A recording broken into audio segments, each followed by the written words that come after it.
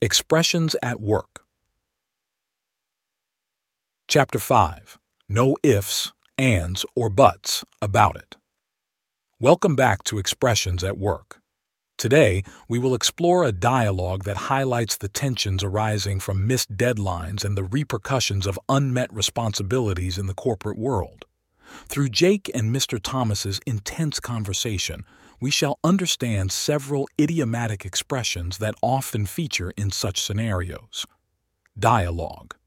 Inside a pristine office, Jake, seeming uneasy, begins, "I was swamped yesterday and couldn't complete the report." Mr. Thomas, his voice heavy with disappointment and frustration, states, "Jake, you were explicitly made aware of today's deadline. Wasn't that clear?" Attempting to defend his position, Jake says, "I got bogged down with the Lestix Inc. issue. It was unexpectedly time-consuming." Mr. Thomas, with a sharp tone, retorts, "That report was non-negotiable.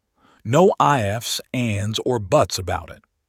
Jake, realizing the gravity of the situation, pleads, "The deadline slipped my mind amidst the other pressing tasks. Could you possibly let it slide this one time?" Mr. Thomas, sternly and without softening, replies, "I'm not interested in a sob story.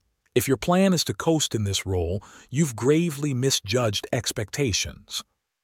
Jake earnestly assures, "It won't happen again."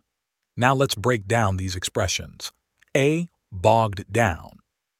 Definition: getting overwhelmed or slowed down due to challenges. Example: the team got bogged down with technical glitches during the product demo. B. No ifs, ands, or buts about it. Definition: emphasizing that there's no room for excuses or arguments. Example: the safety protocols need to be followed. No ifs, ands, or buts about it. C. Slipped my mind. Definition: to forget something. Example: I had the appointment on my calendar, but it slipped my mind. D. Let something one slide. Definition: to overlook or forgive an error or fault. Example: given your previous record, I'll let it slide this time. Ensure it doesn't recur. E. Sob story. Definition: a tale or excuse aimed at gaining sympathy.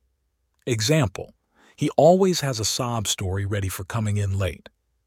F. To coast.